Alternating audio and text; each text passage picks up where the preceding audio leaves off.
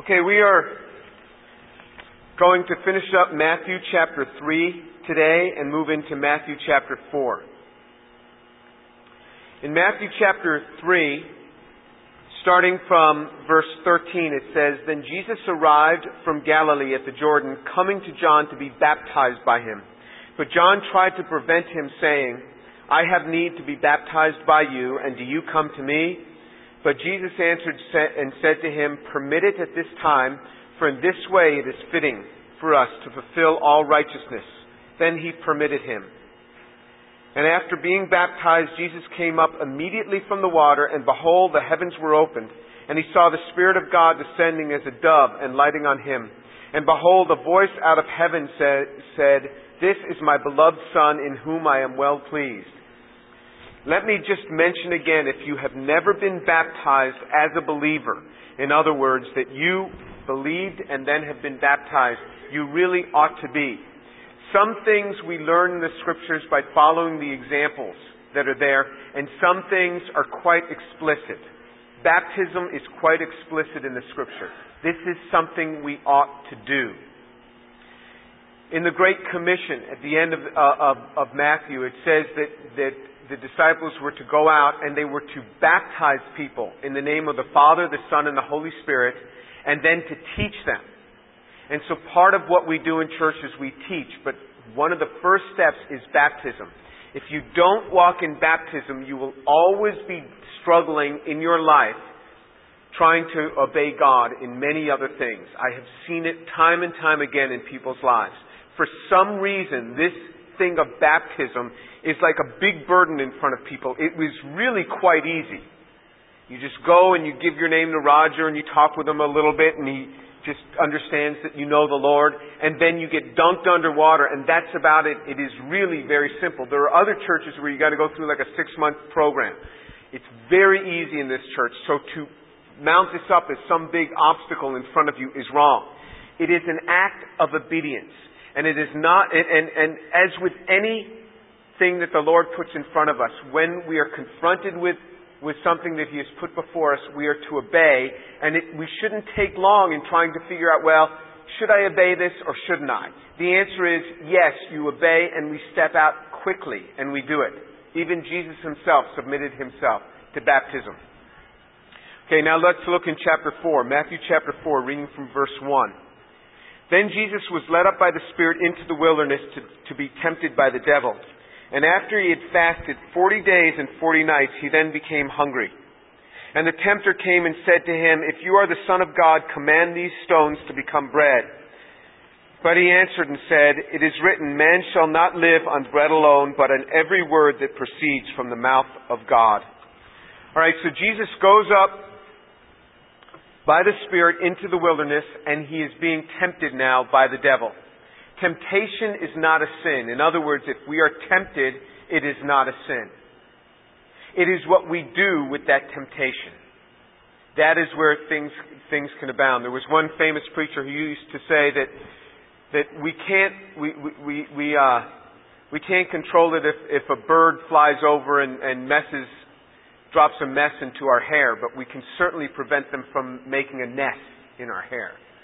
We can't prevent temptations, but it's what we do with it. This is why, if you remember that whole teaching I gave you on scriptural sexual ethics, which is now up on my website, along with every other message now, every message that I'm giving here on Sunday morning is put up there within a couple of days of my giving the message. But there was this prayer that we can pray when we struggle with sexual temptations. And this prayer gives us great victory. So when a young man is tempted in the sexual realm, remember that prayer. What we do is we say, "Lord, I thank you for the beauty of this woman. She has been made in the image of God. May I never use her as an object of my own lustful gain. And by the power of the death and resurrection of Jesus Christ, please take that which is twisted in me because of sin and untwist it. And let me come to see my own sexuality rightly." When we pray a prayer like this, it gives us victory. Young men are tempted in many ways in the sexual realm. But if we take this and use it as a prayer of redemption, we can be redeemed and have our hearts redeemed. Young women can pray that same prayer concerning young men that they are attracted to. And when we pray that prayer, we take that which the enemy has intended to trap us and we turn it around. And we can also pray for that individual. And pray that that woman, for example, if I'm praying this prayer over some woman that I see, I can pray, Lord, and let her see her own sexuality rightly. Take that which the enemy has meant for evil and turn it around for good. Turn it around.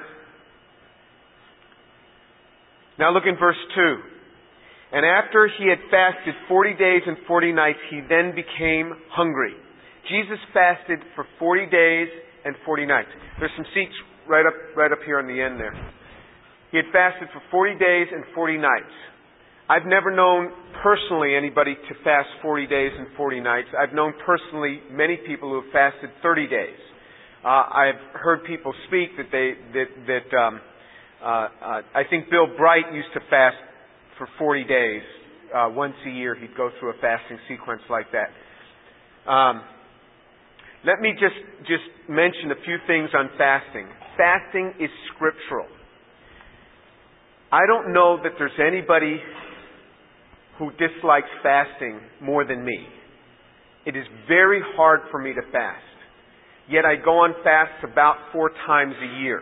And when I say I go on a fast, that doesn't mean that I skipped a meal.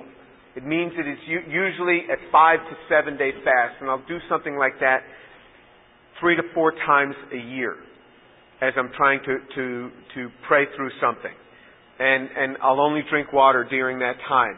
And you say, wow, that's really amazing. I wish I could do that. You could do that.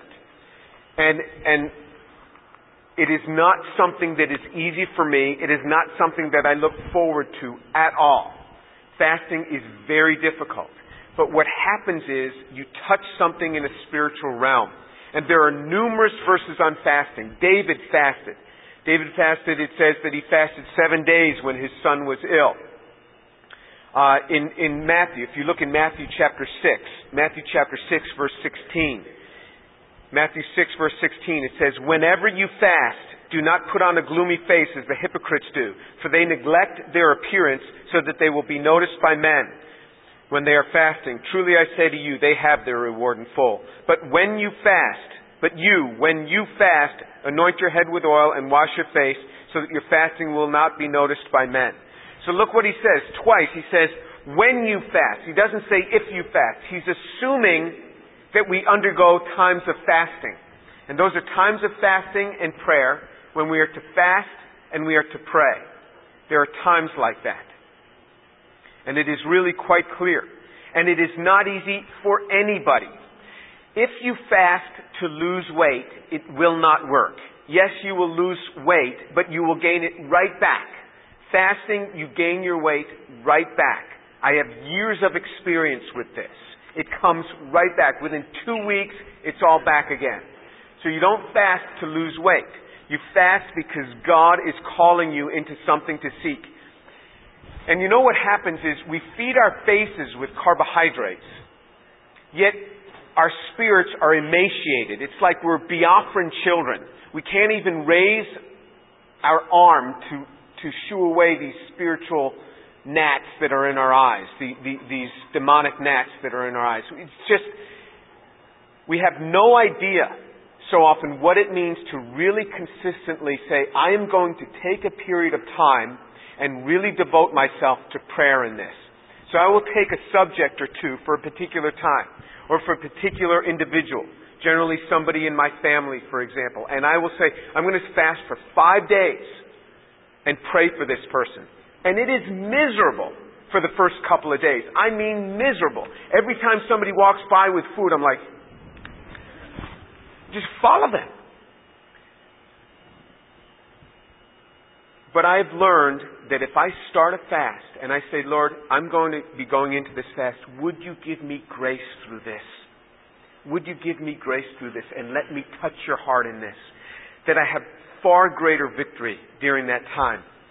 And then usually by the 3rd day, the intense cravings actually go away. I mean, the cravings never end, but the intense cravings go away, and you can really begin to spend more time in prayer. And then often when I get done with a fast is when the real times of closeness with God ensue. Fasting is quite scriptural, and I'm not into torturing anybody. I really am not, but this is so scriptural. And shame on me if I do not preach to you what the scriptures teach us. If you look, for example, in Acts chapter 13, what did people in the early church do? Because you may say, well, this was before Jesus rose from the dead. Well, look, in Acts chapter 13, verse 2. And while they were ministering to the Lord and fasting, the Holy Spirit said, set apart for me Barnabas and Saul for the work to which I have called them. So Saul and Barnabas were set apart to be ministers of the gospel through their local church, fasting and praying. So they were praying and they were fasting. And in verse 3, then when they had fasted and prayed, so it underscores it again. If you look in Acts chapter 14, verse 23. And when they had appointed elders for them in every church, having prayed and fasted, they commended them to the Lord in whom they had believed. You see, they had to choose elders for the church. How did they choose them? Through prayer and through fasting. It is not an easy thing at all. And if you think I take on fasting easily, not at all. Even several days before that period, I'm just like, next week is going to be miserable as far as the fast goes. And then I begin to pray for grace. Jesus set apart a time of fasting. And it is a scriptural thing. And if you have never fasted, I encourage you to try it. And it will not be easy. And that means you try to go a day and a half. Skip 4 meals.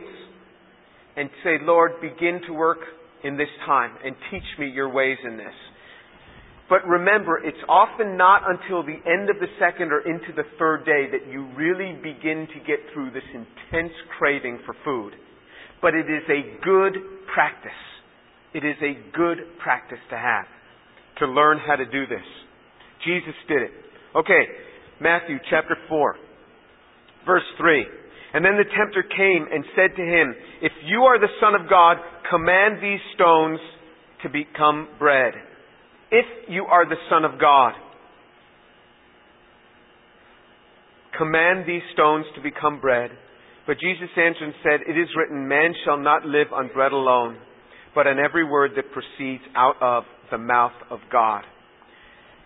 If you are the Son of God, look what he does. He calls into question sonship. If you are the Son of God. What we must remember is that we are God's children. If we have received Him, we are God's children. Look in John. You got Matthew, Mark, Luke, and then John chapter 1. In John chapter 1, it establishes that we are children of God if we believed on Him. John chapter 1, verse 12. But as many as received Him, to them He gave the right to become children of God, even to those who believe in His name, who are born not of blood, nor of the will of the flesh, nor of the will of man, but of God. Our childhood in Christ, that we are children of God, has been established. And the enemy continually brings in this question. Are you really a child of God? Are you really a child of God? And this is exactly what he did with Jesus. If you are the Son of God. And then he says, if you are the Son of God, tell these stones to become bread. And Jesus' reply is to use Scripture right back at him. Again and again, the way Jesus did battle with the enemy was to quote Scripture. He says, man shall not live on bread alone, but on every word that proceeds out of the mouth of God. He says, it is written that man does not live on bread alone, but on every word that proceeds out of the mouth of God. The enemy comes to him, he says, if you're the Son of God, tell these stones to become bread. Go ahead, do it your own way. Go ahead. Choose your career all by yourself. No need to pray. Go ahead, choose your spouse all by yourself. No need to pray. Go ahead, make all this happen. This is the temptation. We are constantly tempted by the enemy to do things in our own way, according to our own path. People will say, I don't need God to choose a spouse. I can choose my own spouse. I'm like, you are crazy. I mean, of all decisions, that should be a decision you really ought to leave to the Lord, because you don't know what the future is, but He does. Careers. That you begin to pray and say, Lord, would you lead me into the right career path? Would you lead me into the path that you would have me? God knows what is best for us. God will lead you. God has the capability to lead you into a job that you enjoy. Most Americans say they dislike their work. I love my work. I love what I do. I love being in my office. You give me an internet line and some journals and a laboratory where I can order people around, and I'm happy. And I love my work. I never would have imagined that I would like it this much. But God knows. When you commit your careers to God, He knows. He really knows. And the continual temptation from the enemy is, go ahead, take this life all by yourself. Do it by yourself. We need to learn to commit this to God. And then what does He say? He says, but we're to live on every word that proceeds out of the mouth of God. In other words, I take this book and I make it my meditation. Every word, everything is important. You can't tear out a single page. You can't write over a single verse. Every verse is absolutely important to us as believers. And it is in this word that we find direction. It is in this word. I can pray for specific understanding, and God will speak to me from the word, speak to me scripture verses. He will either bring back to my remembrance things that I've read and meditated on already, or He will give me new things from the chapter that I happen to be reading that day. And I read from Genesis chapter 1 to Revelation 22. When I'm done, I start again, and God speaks through the Word of God. And Jesus said, we live by every word that proceeds out of the mouth of God. He says we don't live by bread alone. So he admits that we need bread. But He says we also need every word that proceeds out of the mouth of God. Just to know John 3:16 is not enough. It is not enough. We must know more. And still, to this day, I keep a pocket full of scriptures. And where's my pocket full of scriptures? Anyway, I don't know where. No. Anyway, I usually keep a pocket full of scriptures. I must have left it in my other pants. I keep a pocket full of scriptures, and right now this is a portion that my two boys and I are memorizing out of the Epistle of James, that it talks about faith and works. And we take this passage and we go through it together every morning, because we want to take passages and make it a part of our lives. Will we take this and make it a part of our lives? Will we take the scriptures and do this? This is what he's talking about. When you do this, you get guidance for your life. We are under continual temptation to choose and do things our own way. To date the people we want to date without ever offering up a prayer to God for understanding. Lord, is this the person you would have for me? To choose a career path. To cheat. To steal. And I'm not saying rob a bank. Most of us wouldn't do that. But we are under continual temptation in small ways. To cheat in small ways. To do small things. I try so hard not to miss anything on my income tax to pay that I'm supposed to pay.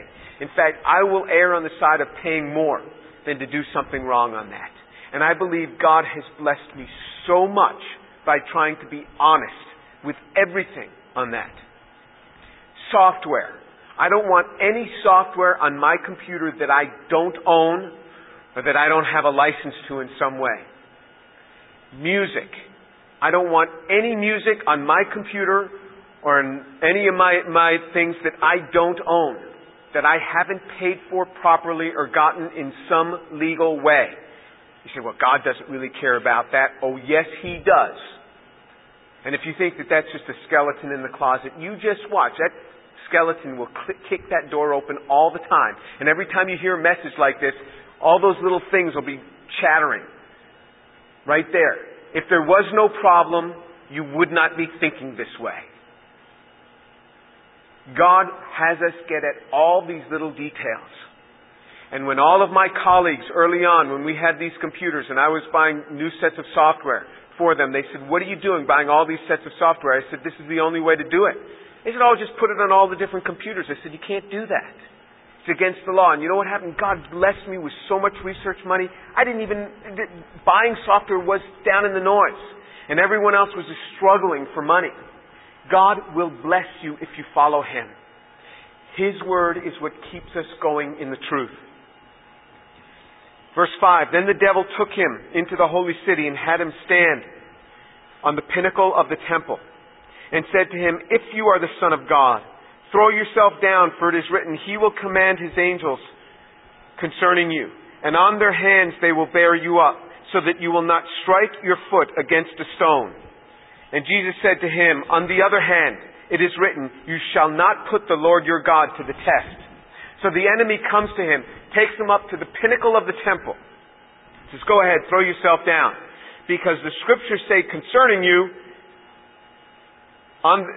He will command His angels concerning you. On their hands they will bear you up so that you do not strike your foot against a stone. And what does Jesus do in response? First of all, it's interesting that the enemy begins to quote the scriptures to Jesus. So the devil quotes the scriptures to Jesus. Jesus says in reply, on the other hand, it is written, you shall not put the Lord your God to the test. The enemy tells us, go ahead, do that. Go ahead, go out with those folks. Yeah, they don't know God, and they're going to be partying. Go out. It's really not going to matter. Plus, God forgives, you know. God forgives.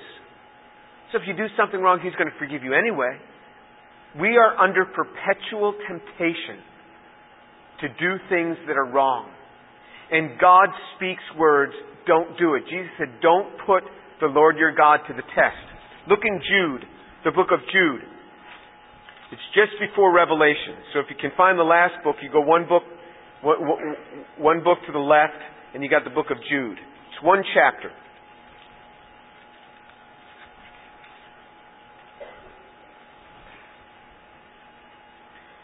Jude, verse 4. For certain persons have crept in unnoticed, those who were long beforehand marked out for condemnation, ungodly persons who turn the grace of our God into licentiousness and deny our only Master and Lord, Jesus Christ. Now I desire to remind you, though, you know all things once for all, that the Lord, after saving a people out of the land of Egypt, subsequently destroyed those who did not believe. Look at that. He says, remember, God took a bunch of people out of Egypt, but He destroyed almost everyone from that initial generation. Almost everyone. He says that there are people in verse 4 that take the grace of God and turn it into licentiousness. Meaning, He gives us, that we take it as a license to sin. The grace of God, well, God will forgive me. Remember what happens. Even though you're a believer, if you do things wrong with your body, you will pay the same price as an unbeliever. As a believer, if you go around drinking and driving, you pay the same price as an unbeliever. There are things that we are confronted with as believers that we make decisions to do what is right. And the enemy keeps saying, go ahead, do what is wrong. Go ahead. And God does not look favorably upon that, and He will take steps sometimes to even have our flesh killed in order to save our soul. God does that. And if you think God never takes a person's life to keep them from going the wrong way with their souls, you have not read the Scriptures. There are numerous examples of that. Let me tell you from my own life. I got saved at the age of 18. And I didn't really start walking with God. I gave my life to the Lord, but I still had a bunch of old friends. And these old friends like to continue to invite me to different places. And even though I wouldn't run with them the same way that I had been running with them, it was very hard for me to say no to them and to stop going out with them. And I had one friend in particular, and he was a very big and handsome guy, and everybody liked him, and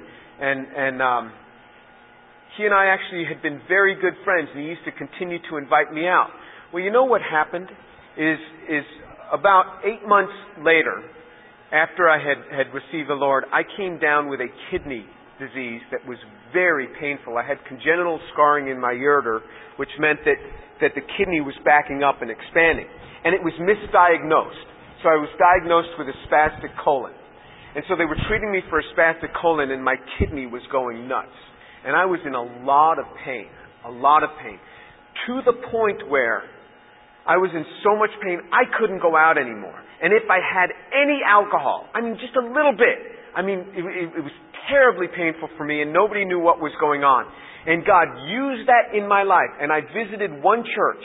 After about a year and a half of knowing the Lord, I visited a church, and I thought, this is wonderful. And I committed myself to continue to go to that church and cut off things with my old friend.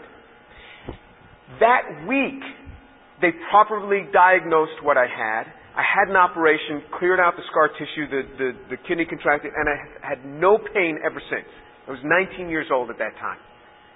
And even though my old friends would contact me, I would still say, no, I'm not going out with you anymore. I can't do it. I just can't do it. I knew what God had done. And so this good friend of mine, his name was Gordon, was going to drive to the city where I was living and come and pick me up. And he was on his way to New York City to visit some friends. And it's really hard when somebody's driven way out of their way to get you to say no to them. And I was praying. I said, Lord, I really don't want to go with him. It is so hard for me to think that he's going to be here in a few hours. And to say, I can't go with you. I've told him over the phone, but he won't accept it. Well, guess what happened? He was supposed to pick me up at such and such an hour. He was like an hour late, and then 2 hours late, and I got a phone call. He hit a deer with his car on his way to my home and totaled his car. God was making it clear, I don't want you going that way.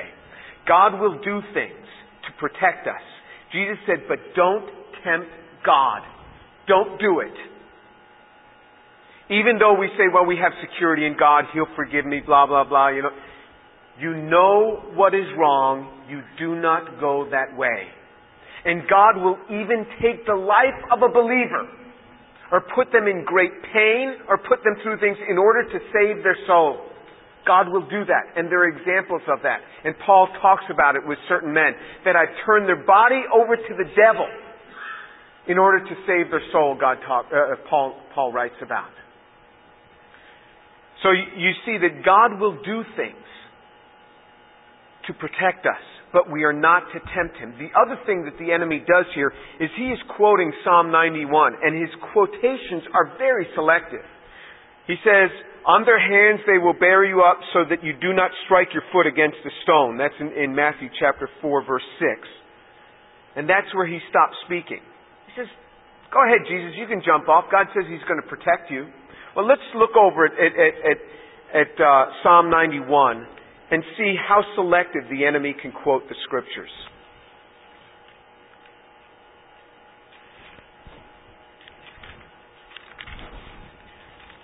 Psalm 91, and if you read verse 11, Psalm 91, verse 11, for He will give His angels charge concerning you to guard you in all your ways, that they will bear you up in their hands, that you do not strike your foot against a stone.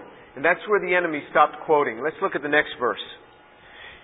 And you will tread upon the lion and the cobra, the young lion and the serpent you will trample down. He didn't remind Jesus of that verse. That was the next verse.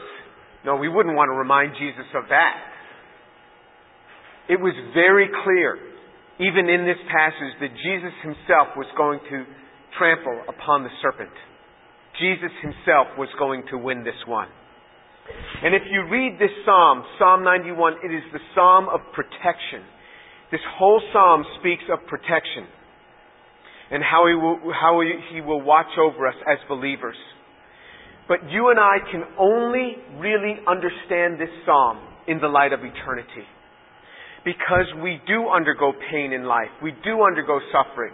See, if you look in verse 5 of Psalm 91, "And you will not be afraid of the terror by night, or of the arrow that flies by day, or of the pestilence that stalks in the darkness, or of the destruction that lays waste at noon. 1,000 may fall at your side, and 10,000 at your right hand, but it shall not approach you. You will only look on with your eyes and see the recompense of the wicked. For you have made the Lord my refuge, even the Most High your dwelling place. No evil will befall you, nor will any plague come near your tent." So you see, this is a tremendous promise, that if we follow God, He protects us even from plagues. But there's still things that happen to us in the lives of believers. We still get sick. There is a measure of protection, no doubt, but there are other things that God, in His sovereignty, allows in. We only understand this sort of psalm in the light of eternity. When we will look back from eternity and see from eternity that God really did have His hand of protection on me. That even when we went through the loss of a loved one, His hand of protection was still over us. Because He doesn't see death as the end. To God, death is not the end. The believer lives forever in Him. Jesus said, "He who lives and believes in me shall live even if he dies. And he who believes in me shall never die." Do you believe this? That's what Jesus said. Jesus asked the question, do you believe this? Jesus said, "Whoever lives and believes in me shall live even if he dies. And he who lives and believes in me shall never die." Jesus said that. This is His words in the Gospel according to John. Then He said, do you believe this? So even death is not the end to the believer. We understand His protection, this sort of protection, in light of eternity. And the last temptation in Matthew chapter 4, verse 8. "And again the devil took Him to a very high mountain and showed Him all the kingdoms of the world and their glory.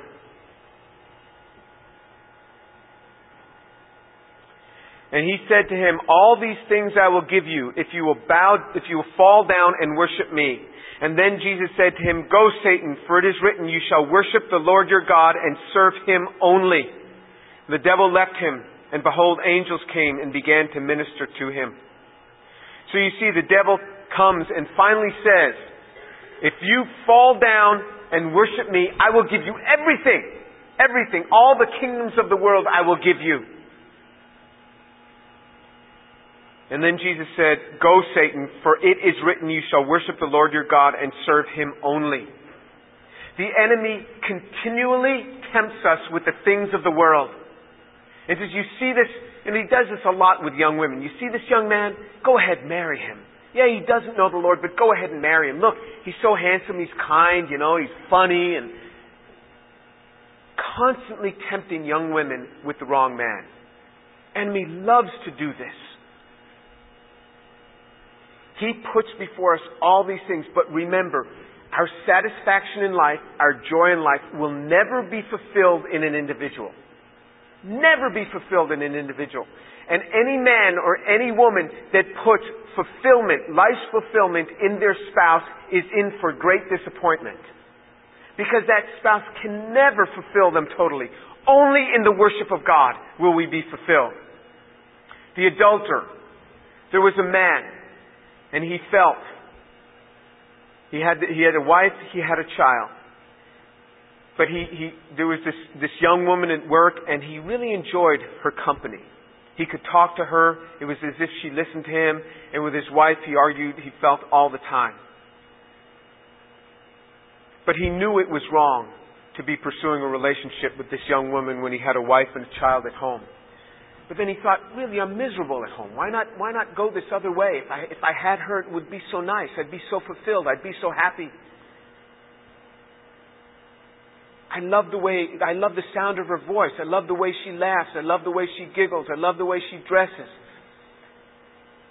And so finally, as so often happens in these sort of things, he ended up having an affair. And then usually within a year after the affair, the people get a divorce, and that's what happened. And he divorced this woman, and he ended up marrying this younger woman from work.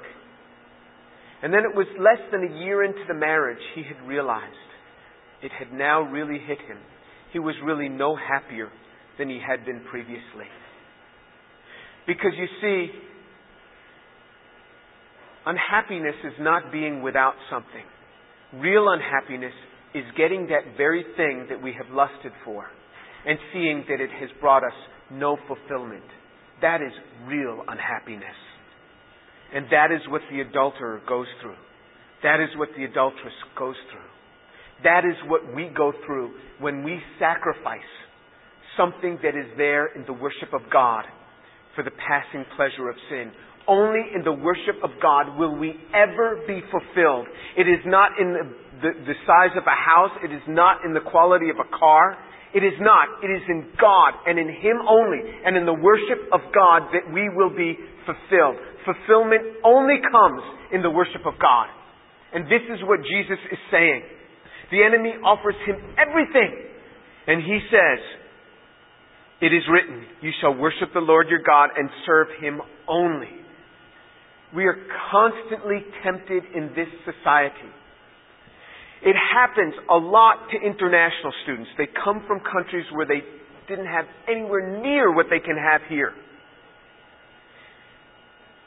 And they will sacrifice everything in order to get a little piece of this American dream. And then they will see that the dream fades very, very quickly. Only in the worship of God will we truly be fulfilled. Only in the worship of God. That comes in our families, in relationships, only in the worship of God. There are many people who worship God and have small houses and old cars and small salaries and who are the envy of rich people.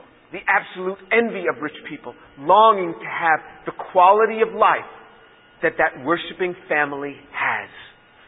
It is only in the worship of God that you and I will be fulfilled. Jesus had everything on earth offered to Him.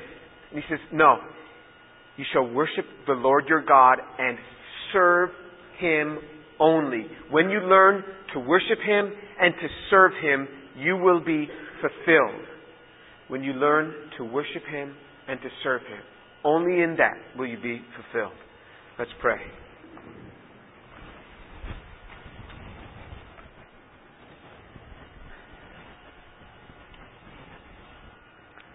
Father, thank you for the beauty of your word and for the character of Jesus who stood fast.